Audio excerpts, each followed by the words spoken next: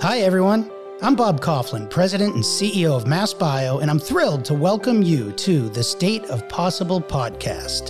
The COVID-19 pandemic has put a spotlight on health inequities in our country as minority populations are getting sick and dying at a disproportionate rate.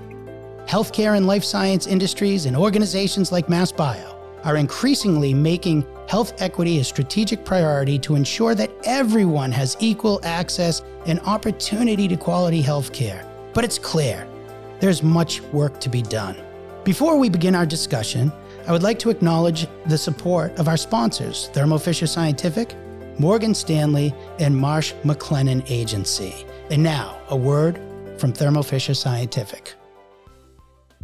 COVID-19 has spread across the globe with devastating effect. Thermo Fisher Scientific's scale and depth of capabilities have never been more vital, and our mission to enable our customers to make the world healthier, cleaner, and safer has never been more important.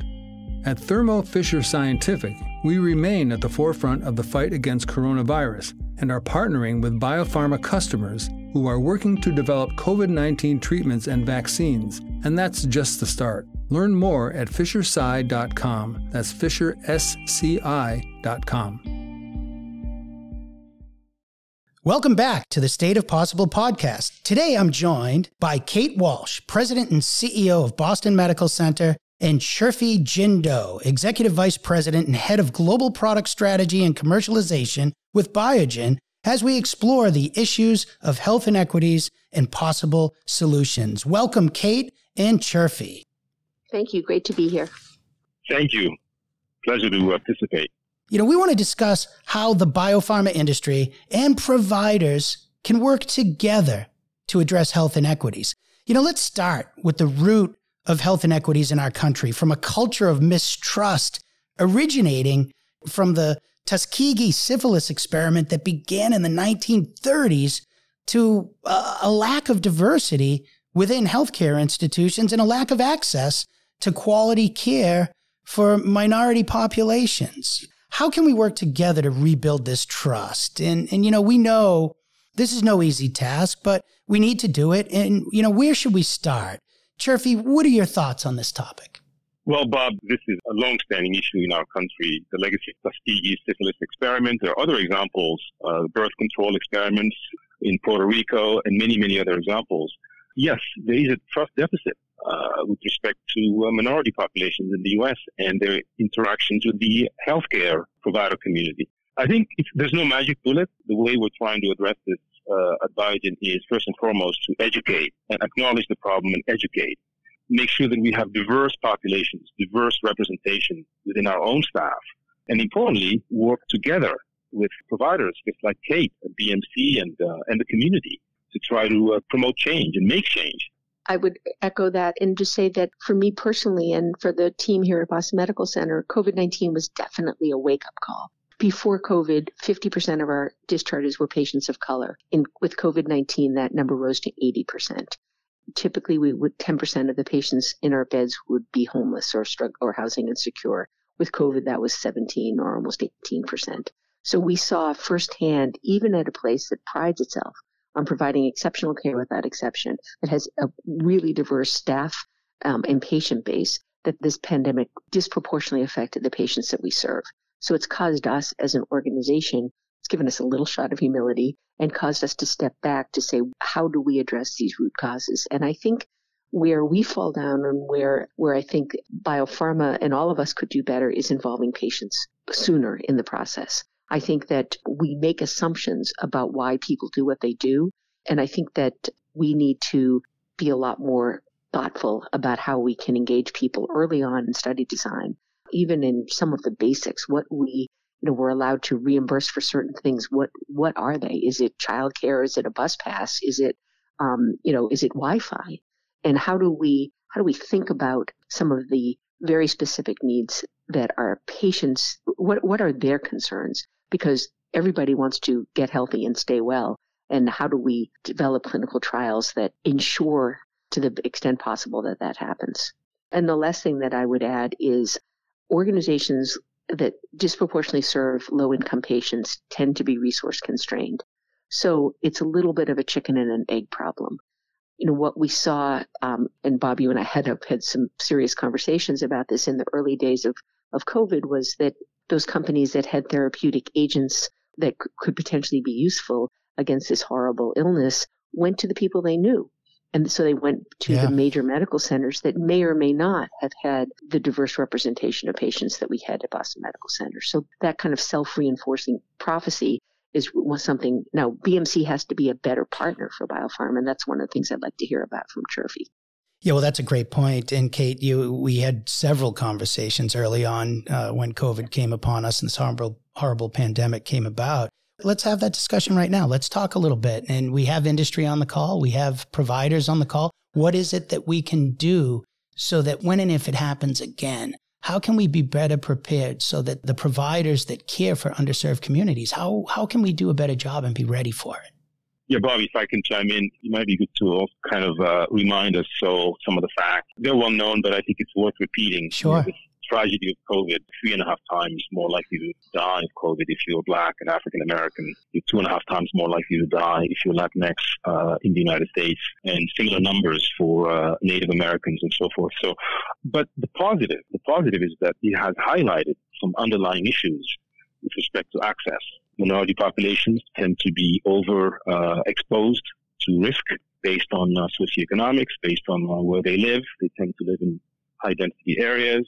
They are the frontline people for the most part. They tend to have underlying health conditions, diabetes, obesity, and heart disease, and so forth. And importantly, also environment.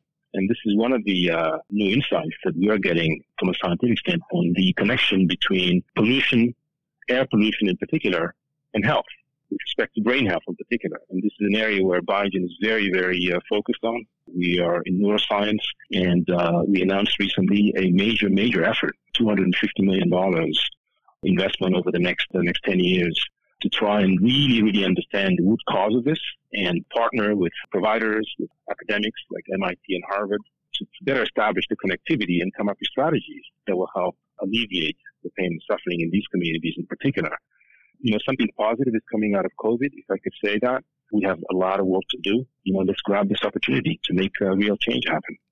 Chirfi, I couldn't agree with you more that there are some real positive things that have come out of what we've learned from COVID. And I think the fact that we're having this conversation today is a perfect example of that. And Kate, I think you'd agree, the level of communication between our industry and the healthcare providers. I've been involved in one shape or form with this industry for close to 20 years now.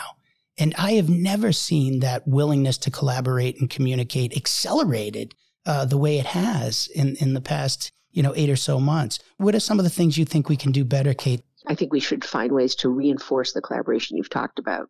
Whether it was somebody like Thermo Fisher making sure that we had the supplies we needed to test patients, or colleagues at Biogen making sure the people had what they needed. It was enormously gratifying to see how all aspects of our industry came together to support patients and caregivers during the worst of the peak. And I think also our community kind of came out of COVID and into Black Lives Matter, which I think drove home a commitment to doing better good. And I think we all share that commitment, but what we can't do is let it dissipate. So making sure that we have difficult, time-consuming conversations with patients and with providers. Like, I know that it's probably challenging to open a clinical trial for a new agent. I know how challenging it is to make a new medicine or to make a new therapeutic or to make a vaccine. We have a vaccine trial open for COVID, and we almost blew it because we weren't accruing fast enough, because we didn't resource it well enough.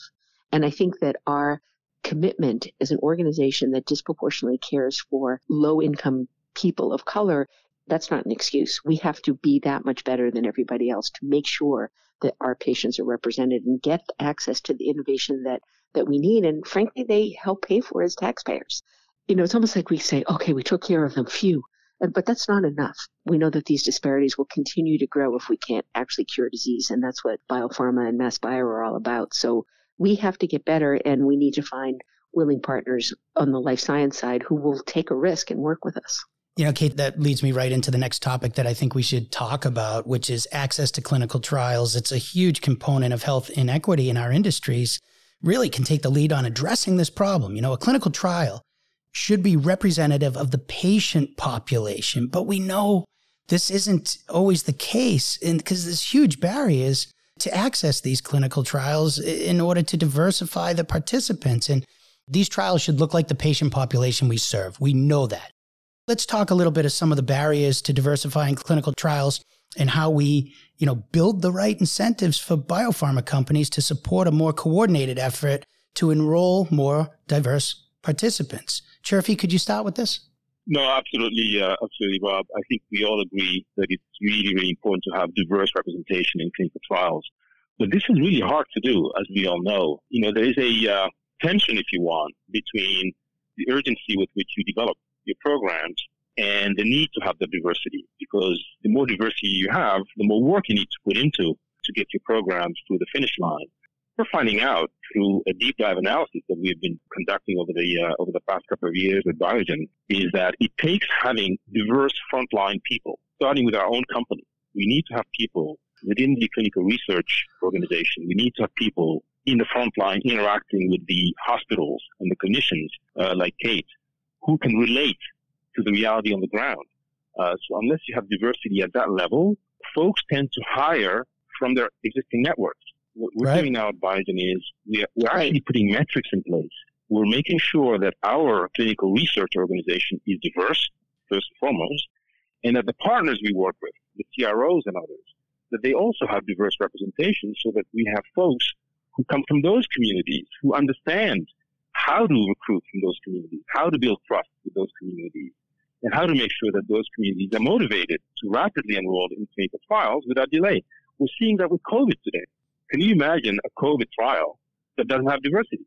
It wouldn't make any sense. So it's really hard. There's a tension between timeline, right, and the need to have proper representation. So I think the way to go at it is understanding the problem, do the hard work, and aligning the incentives. So right now we have metrics. The program that I would call out is lupus. We have a very exciting lupus program.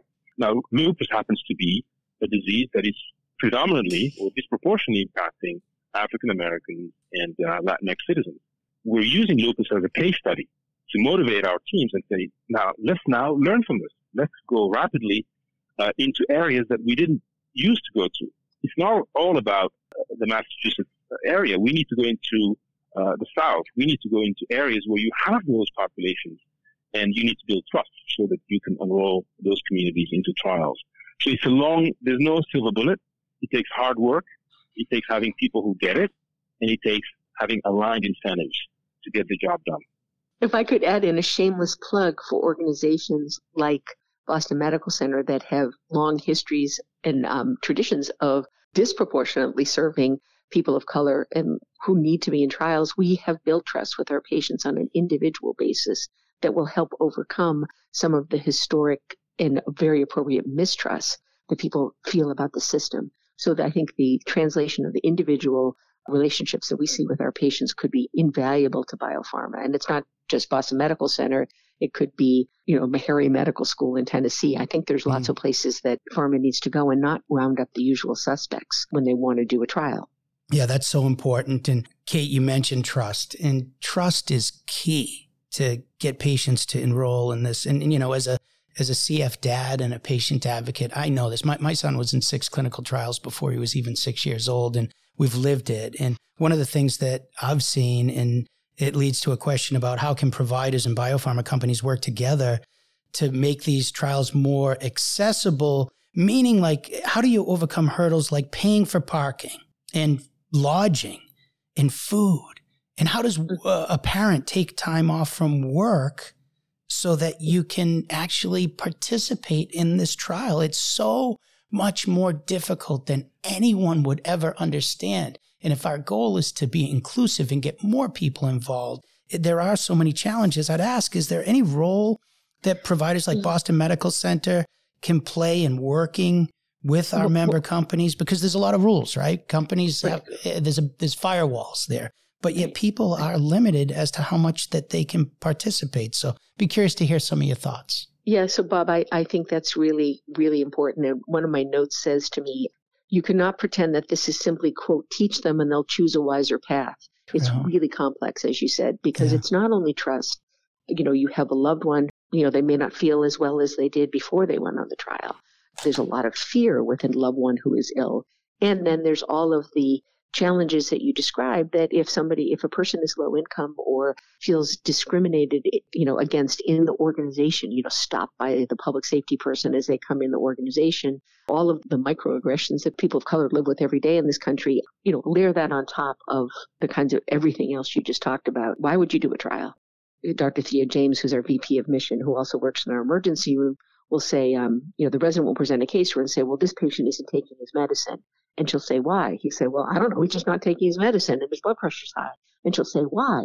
And, go back and find out why the patient isn't doing this. Yeah. And I think the same thing needs to happen in clinical trials. Why are African American patients with Alzheimer's, why are families not enrolling their loved ones in these trials? Is Alzheimer's seen as a white disease? Do people understand the biology? Do they understand the risks to their families? Do they understand the clinical questions that are being written? Why? I bet it's much more fundamental than I don't want to park. I can't take a day off from work.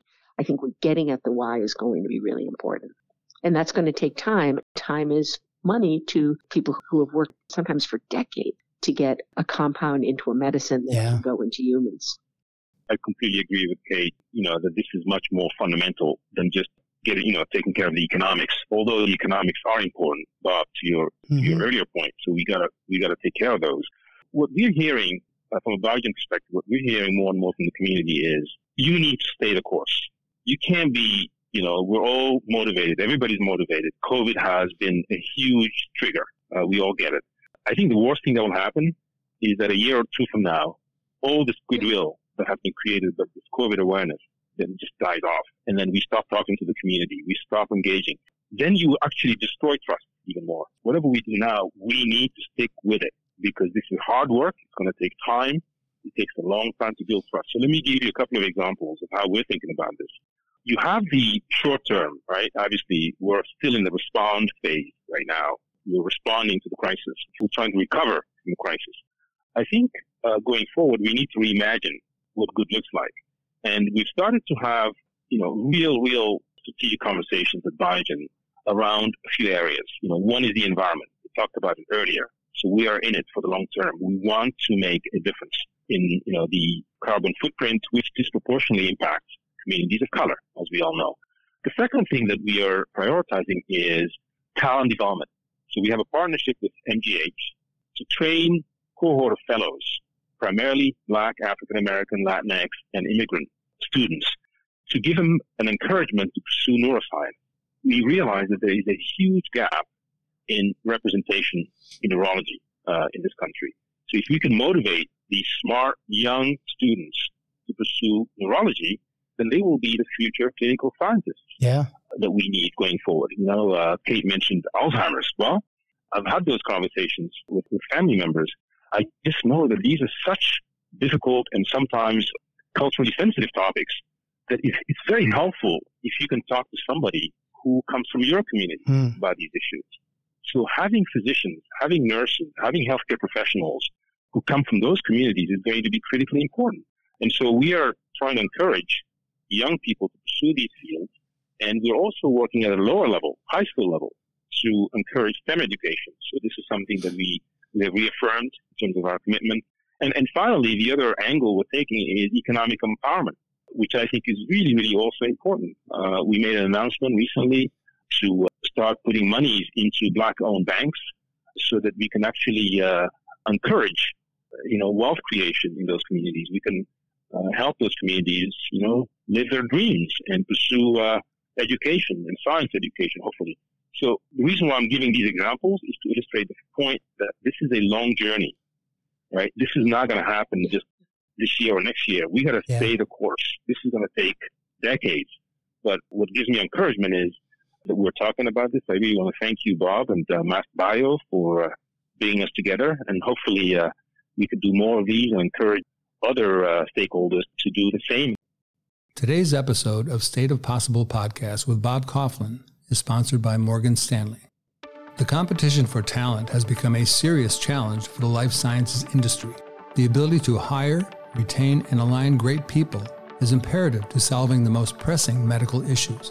But the competition has become highly complex, with global networks, changing views of careers, and rapidly evolving employee demands.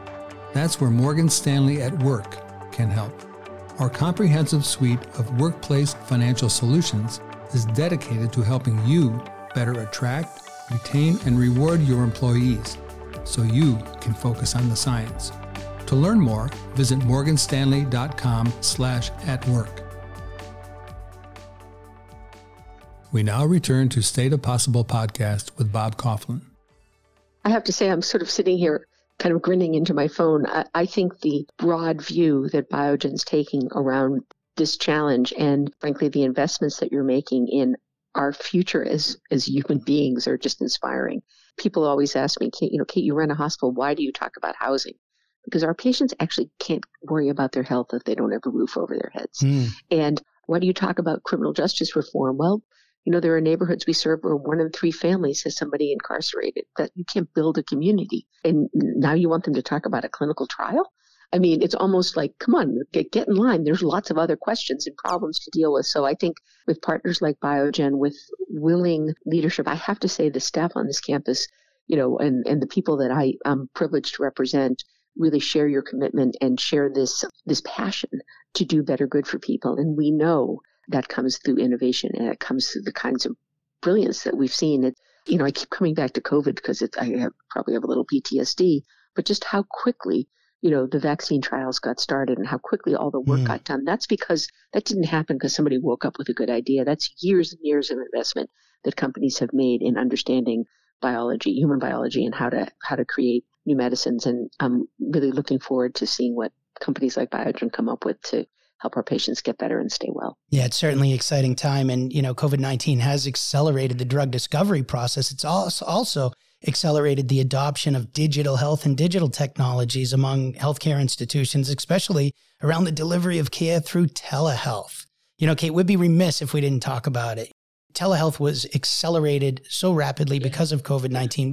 What role does technology play in helping to address health inequities? Can we use technology to create better access to clinical trials for all populations? I mean, access to this technology is obviously a huge issue for underserved communities. So let's talk about that a little bit. I think what we saw was, particularly when we had to shut down and had patients who we needed to be in touch with. In the early days, telehealth at BMC was a telephone, a patient, and often a translator. We do 1 million ambulatory visits a year on our campus, so 4,000 a day. And almost half of them are virtual now, which has been a real game changer. It's not a panacea, but the places we've seen the most success is in behavioral health and mental health visits. We had no-show rates that were kind of in the 30%. They're significantly dropped. During the height of COVID, our psychiatrists and social workers and psychologists and licensed mental health workers were able to see 20% more volume than they would have seen in person during that time.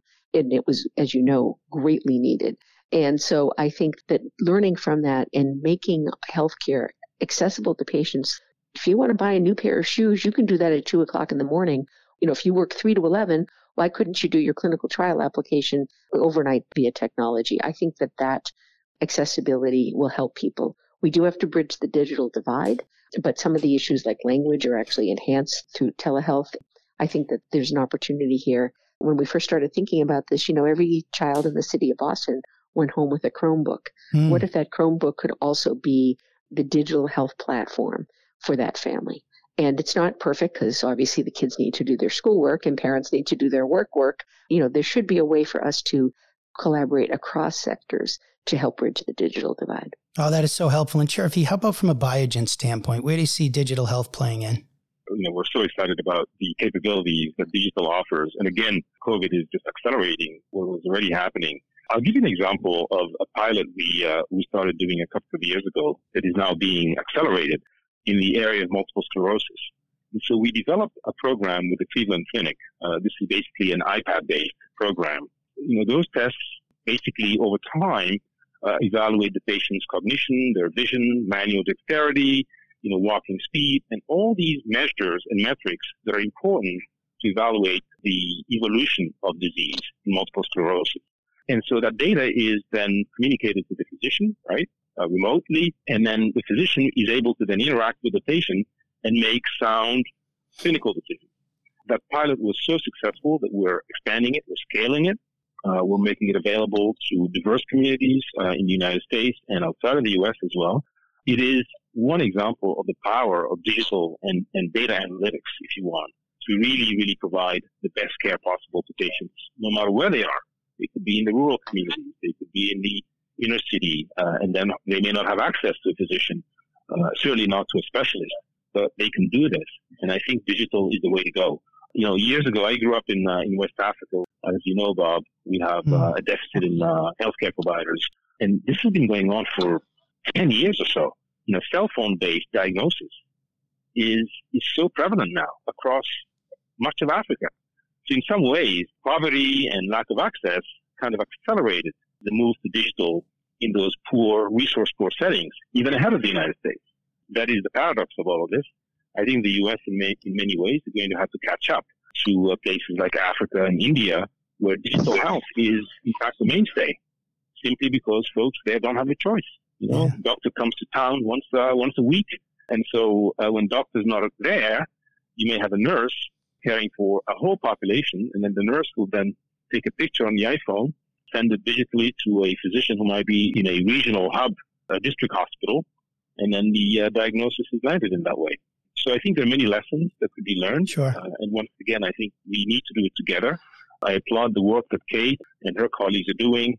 BMC and Biogen stands ready to really collaborate on this. All right. Thank you so much, folks. And before I close this out, do you have any final thoughts for our listeners? First of all, Bob, I want to thank you and MassBio for putting this conference together. I am incredibly energized by this conversation, and to understand in a little more detail the very thoughtful and comprehensive approach a company like Biogen's taking to this is just really inspiring, and I will spread the word on our campus. And if I can ever be helpful connecting you to anyone who could potentially participate in a Biogen trial, please let me know. The second thing I would say is that we have a lot of work to do, and I really want to underscore Chirfi's point of this is a decade of development. We're going against, 400 years of history here in our country, and we have a long way to go, but I think our commitment is sort of the fuel to accelerate our desire to diversify clinical trials and really address health disparities in our country. And third, the other point Chirfi made is there are so many committed young people, and if anyone listening to this podcast, you can be part of this this wonderful innovation in medicine. You can go to medical school or become a research bench scientist, but we need good, organized, smart people to help keep track of clinical data. If you're a numbers person, this is a great career. If you're a nursing student and you're thinking, wow, I'm really interested in research, there's wonderful careers there. There's also really important jobs, and jobs are really an important part of a community's health. So I think there's great opportunity here, and we're fortunate in Massachusetts to have so many great companies and opportunities for people to be part of this. Thank you, Kate. And how about you, Chirfi? Do you have any final thoughts for our listeners? I really want to repeat in a way what Kate said about young people, right? So, the sector, the biotech sector, the healthcare sector is really important. This is a sector that is in crying need for diversity in many ways. So I really encourage all these smart young folks in high school or college to consider joining our sector. Not only is it a fun sector, but it's also a very, very meaningful sector. We're changing the lives of people. So the final thing I'll say is that, we need to also have the mindset of saying that we would be moving beyond curing disease, which we're all been doing, obviously, providers, industry, and so forth. We need to move beyond curing disease to promoting health and promoting equity. And when we say promoting health, that includes human health, but also environment. And so this is really the mindset that we have at Biogen. I want to thank Kate and you, Bob, for this opportunity. And I want to encourage your listeners to really consider joining this movement. Folks, in closing, I want to thank my guests, Kate Walsh and Chirfi Jindo, for joining me on today's podcast and providing their perspectives on this complex and evolving issue. When I joined this industry, it was born out of a desire to help my son, who has cystic fibrosis, and other patients with serious illnesses.